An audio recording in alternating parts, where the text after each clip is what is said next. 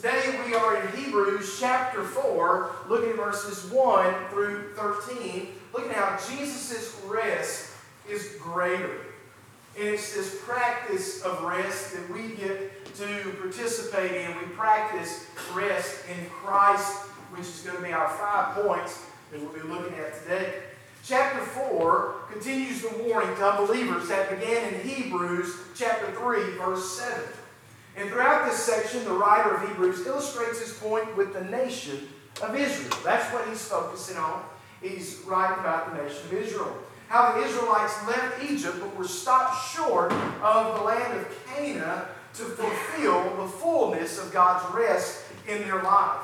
Now the warning is not to do what Israel did, but rather to enter God's rest through faith in Christ Jesus. It's the greatest kind of rest we can have. Jesus tells us in Matthew chapter 11, verse 28, he says, "Come unto me, all of you who are weary and heavy laden, and I will give you rest." The greatest type of rest that we can receive is rest in Christ. Now, does that mean that Christ is going to give you the most snuggly blanket and give you the best sleeping movie and the best dog or cat that are curled up on the couch? No, that's not the kind of rest God's talking about here. He's talking about the kind of rest that you can have spiritually.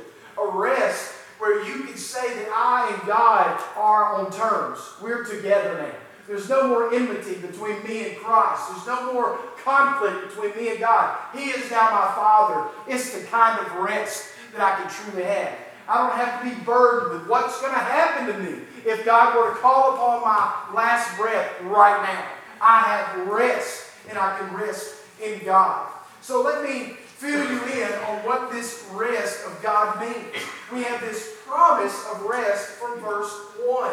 Verse 1 of chapter 4 says, "Therefore, since a promise remains of entering His rest." There is a promise for you and I today to enter into the rest of God. Now, what does that mean? What came before in God's rest? What came before? It was an ability for Hebrew Christians to enjoy Christ without giving in to the pressure to engage in the Old Testament rituals again. We don't have to go back and do all the things of the Old Testament. Now we have rest in Christ. And that's the best rest we can have because we know He did the work. We don't have to do the work, but we should work for Christ, not to get to Christ. Christ did all the work. We get to rest in it. So what came before in God's rest? What comes immediately after God's rest? It is similar to the seventh day of creation. The promised land rest Joshua led Israel into, and the Sabbath rest that God instituted for Israel. It's similar to that. What comes immediately after God's rest, and then what comes eventually? What comes later in the future with God's rest? What comes with that? Well, the Scripture talks about that later on in Hebrews chapter 11, and then also in chapter 12. It talks about the place, the rest that will eventually come. We have a future home. We have a future home that has its foundations. It's a real place. It tells us that in Hebrews 11:10. It tells us in 11:14 that this future rest is our homeland. 1 Peter tells us that we are as aliens and strangers unto this world to abstain from the sinful desires which war against our souls. We have a land. We have a home. This future, it's away from you. What comes eventually after God's rest is our heavenly country and city. Verse 16 of chapter 11 of Hebrews. It's also the city of the living God, the heavenly Jerusalem. We find that in Hebrews 12, verse 22. And then in verse 28 of that same chapter, it's a kingdom that cannot be shaken. And it's also the lasting city that is to come. We find that in chapter 13, verse 14 of Hebrews. So we have a rest that will come in the future, that will come eventually. And it's secure. It's not going anywhere. So we can have rest in that. We have rest in Christ, and through Christ we have this extended rest that is wonderful, beautiful, and gives us an opportunity to live in that rest and serve from that rest. It sets for us when we have that rest and we know these things. We know the rest before. we know the rest immediately after, and we know our future rest. It gives us a present residence of rest in our life today. We have a present residence of rest in our lives today. And all through this passage today, it is a compelling to come to that rest. Come to that rest. For many of you in your Bibles right now, if you're looking at it, the title of this portion of the chapter is entitled The Promise of Rest. That promise of rest comes through Jesus Christ. Not through any other way. Not through any other way. So today, we want to think about this rest. I want to compel you to come into this rest because there is a challenge, there is a difference of living apart from this godly rest, a difference between living in this in a godly rest and living outside of that rest. So what is that? What is the difference in those two? Well, first off, there's no more slave-like relationship with God, but a life abiding in His grace. It's a life abiding in grace. There's no more dead religion. There's no more dead religion, but life in joy with Him. No more dreadful worry or fear when you have Christ and the rest of Christ, but now freedom in and through His love. There's no more, if you will, DIY. You know what that is? Some of you fix your own houses. It's do it yourself. There's no more DIY for righteousness. It's not do it yourself. It's all been done by Christ, but receiving and thriving in the righteousness of Christ and in what He's done. In what He's done. And no more do we merely speak of this rest. We don't just speak of this rest that may be available, that could be available. But for those of us who know Christ, there is unity in words and action. There's peace, there's love, there's joy, and there's freedom in this rest that we're able to receive. So how will we receive this rest that God is giving us clear understanding of through the author of Hebrews? It is today. Today you can participate and be a part of that rest. It's experienced today. It's a rest that is direct and it's personal to each and every one of us. You know, at the closing of our lesson this morning in Sunday school, Peter asked this question to Jesus. Well, what about him? What about John? God's saying, don't worry about the rest that I give John, basically. Don't worry about it. If it's my will that he stay until I return, that's none of your business. You follow me. You rest in me. You want to have rest? Don't worry about what's happening to everybody else around you. You rest in Christ. Rest in Him and Him alone. So here's 5 practices within God's rest that we can glean from this text that we're looking at today. So let's first look at verses 1 through 3. Verses 1 through 3. Hebrews chapter 4. It says, therefore, since a promise remains of entering His rest, we're going to focus here for just a moment. Let us fear lest any of you seem to have come short of it. For indeed the gospel was preached to us as well to them, but the word which they heard did not profit them, not being mixed with faith in those who heard it. For we who have believed do enter that rest. As He has said, so I swore in my wrath, they shall not enter my rest. And I'm going to stop right there for right now. Let's go back and let's look at the first part there, or the latter part, excuse me, because we've already looked at the first half of verse 1. Let's look at the latter part of chapter 4, verse 1. It says, let us fear, lest any of you seem to have come short of it. That is the rest of God. Now, paranoia is not the thrust of this type of fear. Some people have a paranoia type fear. And this is not what this is talking about. It's also not talking about a reverence of God at this very moment in this particular text. Now, Oliver Green wrote this in his commentary. He said, on the surface, this might appear contradictory to other scriptures, where believers are called to fear not. We know, and you may have heard this before, in the context of the entire Bible, the idea of not fearing or do not fear is said 365 times. That's enough to cover each day of the year. that's given that many times. Somewhere, it may not be in that particular word, do not fear, that phrasing, but overall, it's said that many times. So what does this mean? Well, scriptures such as Isaiah 41:10, Isaiah 43:1, John 14:27, 2 Timothy 1:7, and 1 Peter 2:17 are all the type of verses that call for us to not fear. But right here, he says, let us fear. So the only way to harmonize these seemingly contradictory passages is to rightly divide the Word of God. Rightly divide the Word of God. Fear is good or it is evil. It's either good or evil. There's no gray.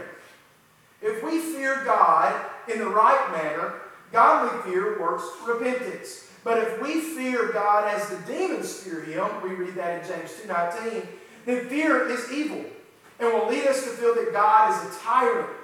And such fear will eventually lead to hatred. Godly fear creates love. But fear such as the demons have toward God creates an attitude of distrust.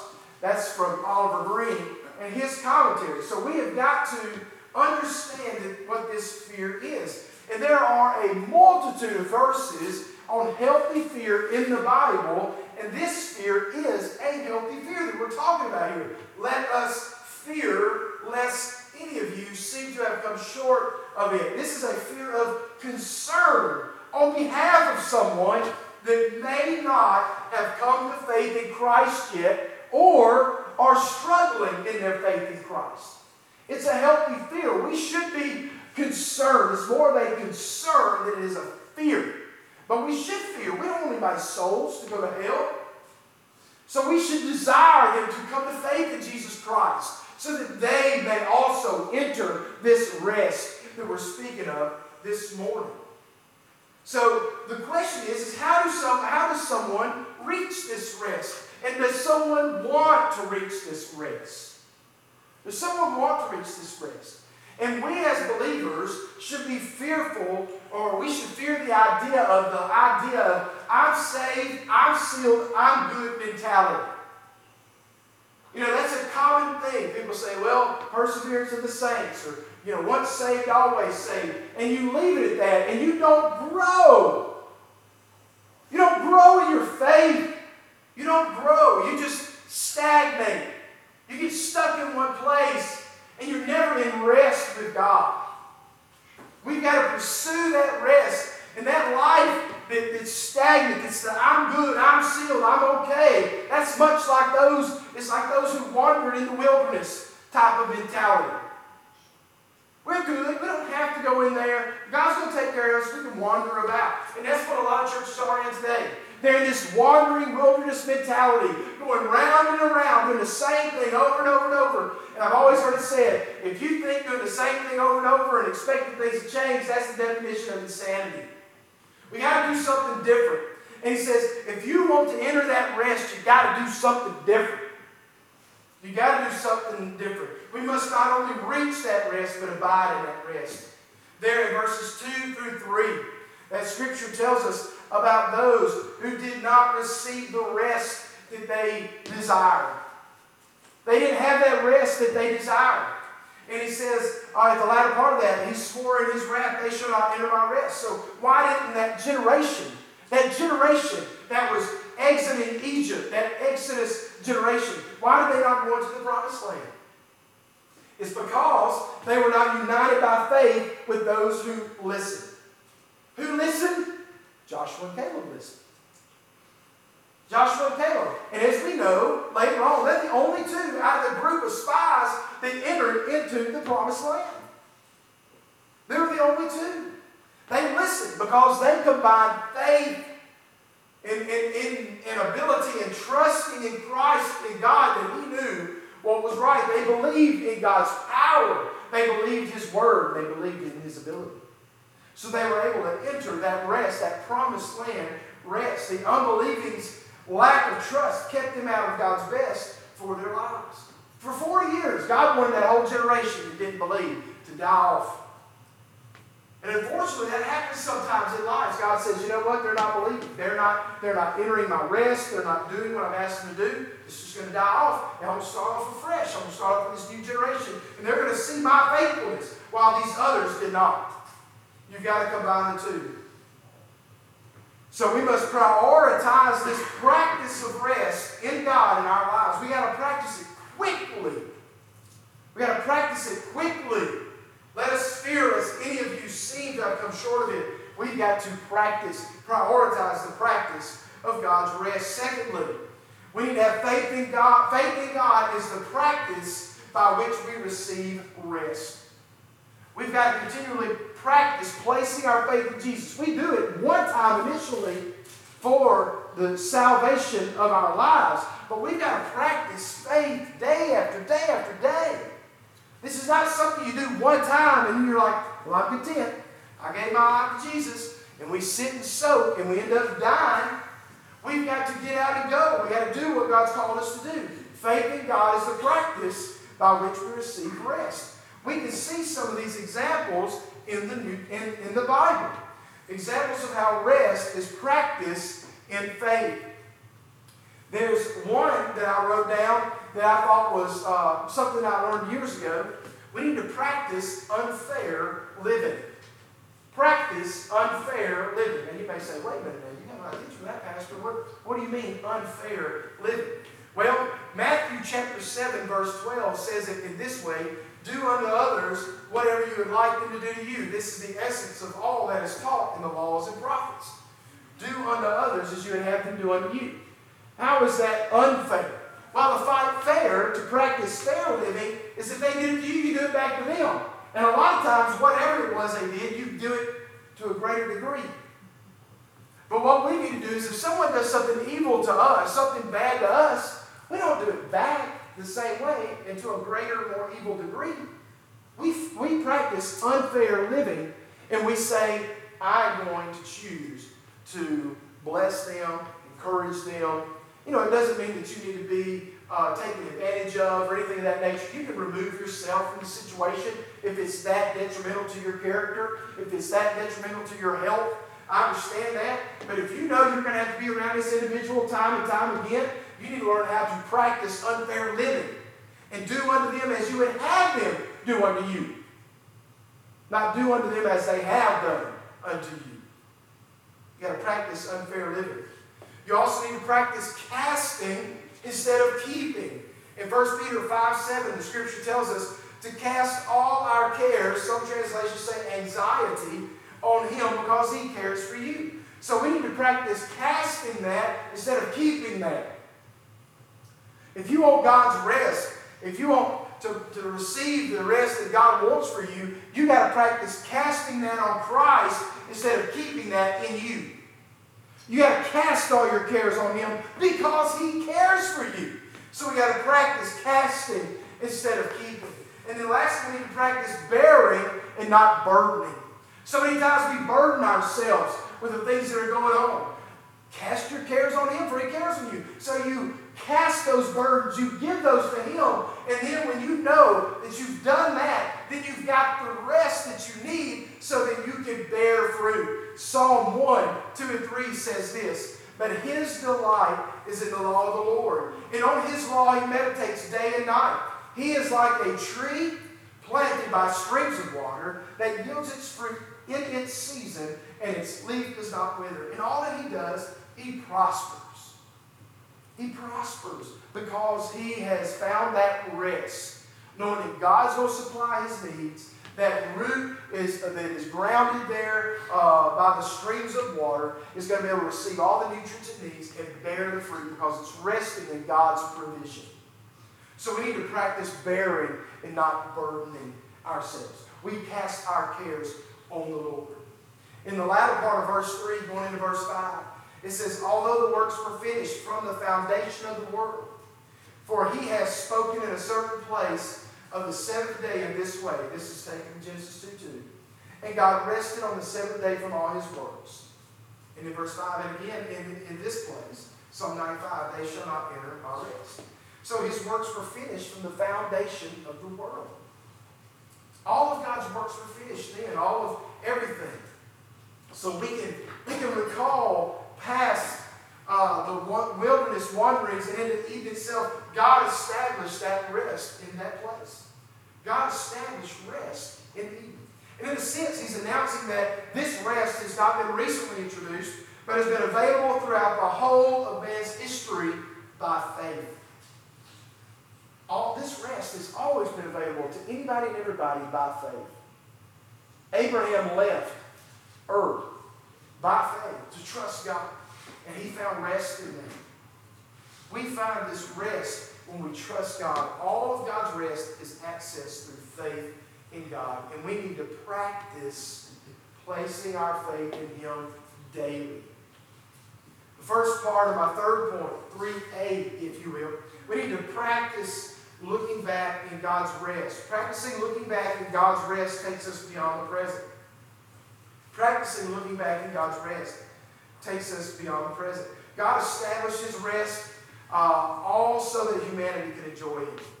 It's hard to enjoy things when you're conflicted, isn't it? It's really hard to enjoy anything. You know, we just went on a vacation. Y'all know that. We just went on a vacation. It's hard to vacate when everything is still burdened with you, right? You know, that's the reason why most people, before they go on vacation, they're trying to get all the bills paid. They're trying to get the house cleaned up. They want to get all the dishes washed, all the clothes washed. So when you come back, you're not coming back on that next day or the 2-day or 3-day travel back. You're going, oh my goodness, the house is a mess. It's a wreck. We got to do this. We got to do that. You know, when you go on a vacation, you want to make sure your mind's clear. You see, when we have the rest of God in our lives, when we can know that we can enjoy Him. We enjoyed that vacation because all those things were done when we left. The clothes were clean, the dishes were washed, all those things. So when we came back, we were able to enjoy that trip while we were gone. See, God wants us to be able to enjoy Him, to have that rest. And when we confess, Scripture tells us that if we will confess our sins unto Him, He's faithful and just to forgive us of our sins and to cleanse us from all unrighteousness. And when we confess our sins to Him, we now rest easy. And we can truly enjoy the relationship with Jesus Christ because we have good rest. We have good rest. And we find that rest, and I've called you to this many times, we find that rest in His substitutionary atonement. In Christ's life, His blood, His death, His resurrection. That's how we access this rest on the front end. Is we access it by placing our faith in Jesus Christ, knowing that He died that substitutionary death in our place. And He wants you to know Him. Christ wants you to know Him. That's what He wants. Look at verses 6 through 7. Since therefore it remains that some must enter it, and those to whom it was first preached did not enter because of disobedience. Again, He designates a certain day. This is going back to Psalm 95. He says this in David. Today, after such a long time as it has been said, today, if you will hear His voice, do not harden your hearts. He's saying, they shall not enter my rest, is passing by. Because in Jesus, you can enter that rest today. Today is the day of salvation. Do not put off tomorrow. You're not guaranteed tomorrow. Scripture tells us that. So today is a word of grace. Today is a word of grace. We can go into His rest today. They did not have a today for them. Back in the Old Testament, He said in Psalm 95, He's talking about that. They couldn't go into that rest. But today, you and I can go into that rest. Excuse me, not Psalm 95, back in Exodus. They could not go into that rest. The wandering Israelites, they had 40 years to figure it out. We're not in that rest. We're not in that rest. I hope it don't take you 40 years to come to the conclusion whether or not you're in the rest of Christ. 40 years is a long time. I'm 45. I just 5 years ago bumped over that line. I mean, that was a long life to 40. Some of y'all got me doubled up already. And you know, that's a long time. 40 years is a long time. And they wandered for that long without the rest of God. Today we can get back to the throne and the promise and joy of God. We can think about how God is so gracious to us with specifically today. And we can see that in 2 Peter 3:9, where it says this, where Peter wrote, "The Lord is not slack concerning His promise," the promise of rest. He's not slack concerning His promise, as some count slackness, but His long-suffering toward us, not willing that any should perish, but that all should come to repentance. That is God's grace today. That's God's grace today. He's not slow, some translations say, as some count slowness. He's being gracious and long-suffering, giving people who are far from Him an opportunity to come close and experience that rest. And we must practice entering God's rest daily. We've got to practice entering God's rest daily. We've got to surrender our time. We've got to surrender our prayers. We've got to surrender our hearts and our minds. We've got to surrender that to Him daily, today. For salvation, today is your day of grace. For those of us who've already come to salvation by grace in Jesus Christ, today is the day that we need to enter God's rest. We got to enter it today. We enter it by surrender. We got so many things going on, every one of us. I thought about it when we were coming into town. I got to thinking about it. I was like, man, I got to start playing summer camp. I need to talk with Emma's dad about baptism and getting that scheduled. I'm thinking about that. I'm thinking about I need to visit. I was thinking about Miss Sharon and her surgery that she had. I was thinking about all these different things. I was coming into town. I was like, oh, man. And then I told Julie last night, I said, next week's going to be a very busy week because we got Memorial Day. It's also my mom's birthday tomorrow. So we're going to go over and spend Memorial Day with Mom. And then Tuesday and Wednesday, I'll be in the office. Thursday, I'm taking Taryn to Nashville because she's serving with Lifeway camps. And so Thursday, I'll be taking her up there. And then Friday, I've already got Friday planned. So I got 2 days this week. And I've got all these things to start.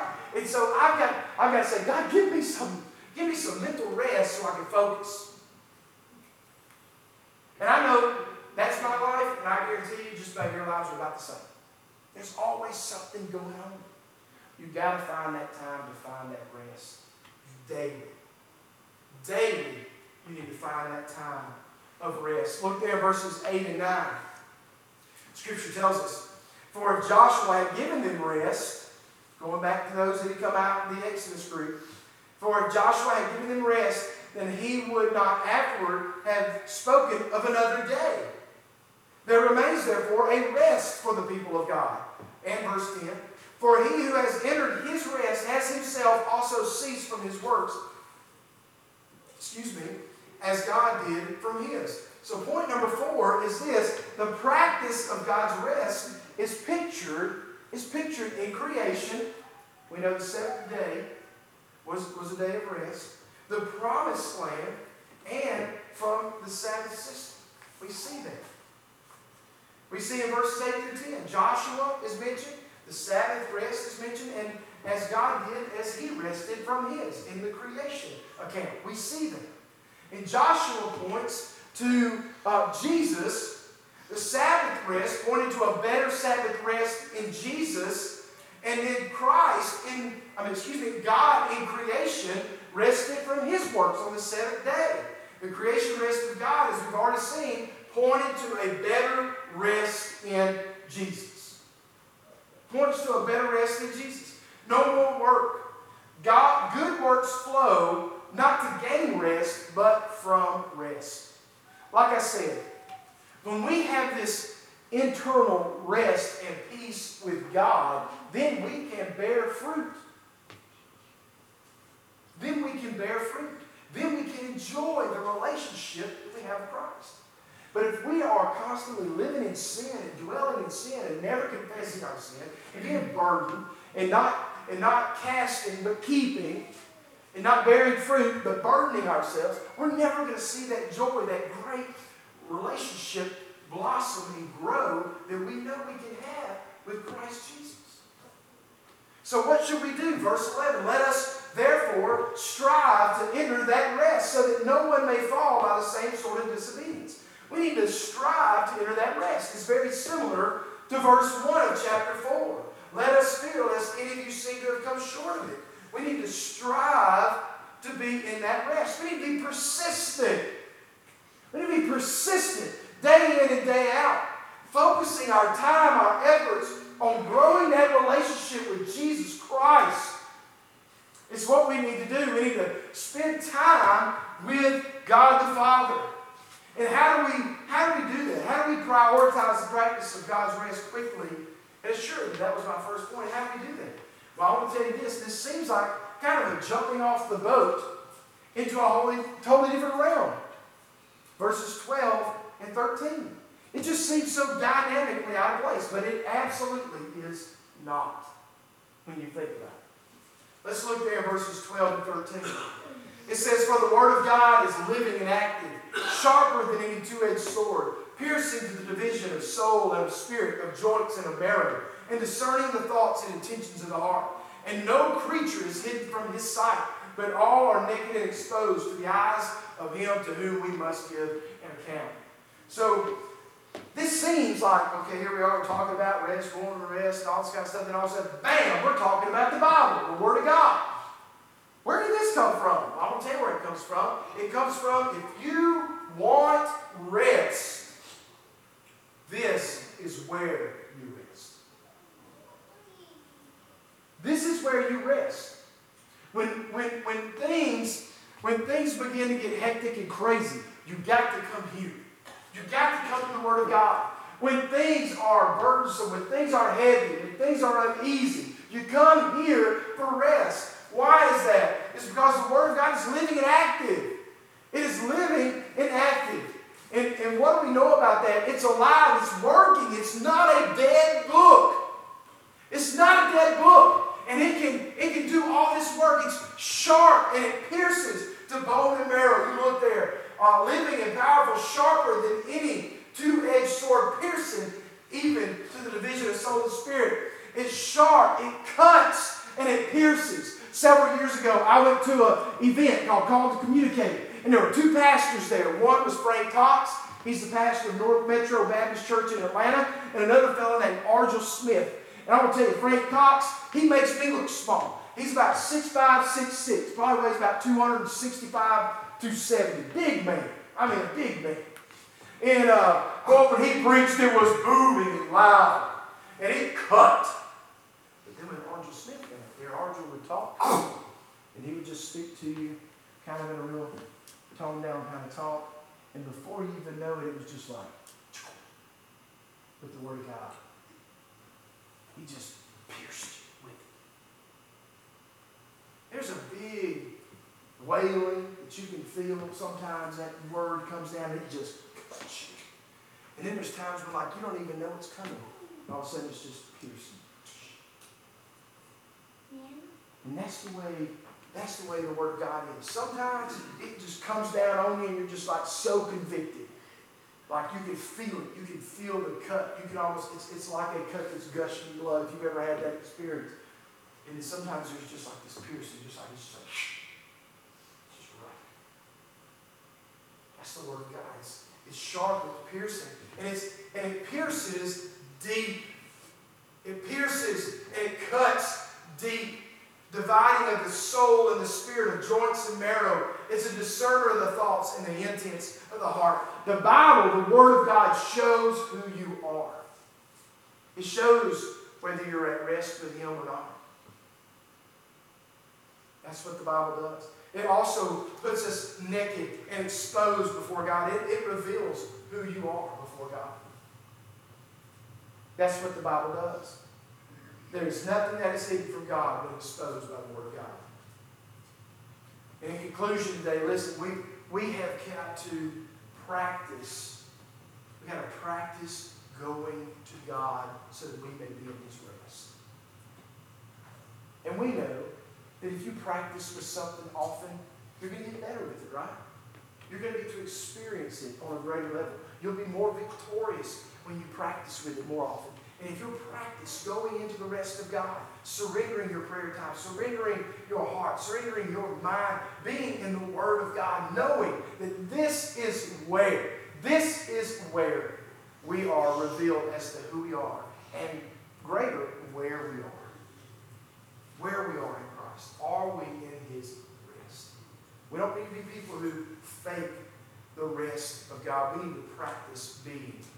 rest of God. Today, maybe today you've never experienced the rest of God. Maybe today you said, you know what, I've lived a lot of life, and I've never experienced that rest of God. Well, listen, maybe you've never experienced salvation in and through Jesus Christ. Listen, today could be the day that you do that. Today could be the day that you receive salvation through Jesus Christ, and for the first time in your life, you can truly experience what it means to have rest in Jesus Christ. And the rest in Jesus Christ is greater than any other rest that you've ever experienced in your life. I pray that today be the day that you surrender your life to Him, you confess Him as Lord, you believe in your heart God raised Him from the dead, and you're saved, you can experience that rest. But you've also got to realize, I know I say that verse all the time, but you've also got to realize that you're a sinner. There's a reason why I needed Savior. It's because I was a sinner. And you are a sinner, or you have been a sinner. We're all still sinning. So I guess you can all say that we're sinners still. But I'm a sinner saved by grace. Amen. So you got to come to this conclusion. Am I a sinner? Yes, you are. But I can tell you that all day long. But until you come to the realization within your own heart that you're a sinner and you need saving,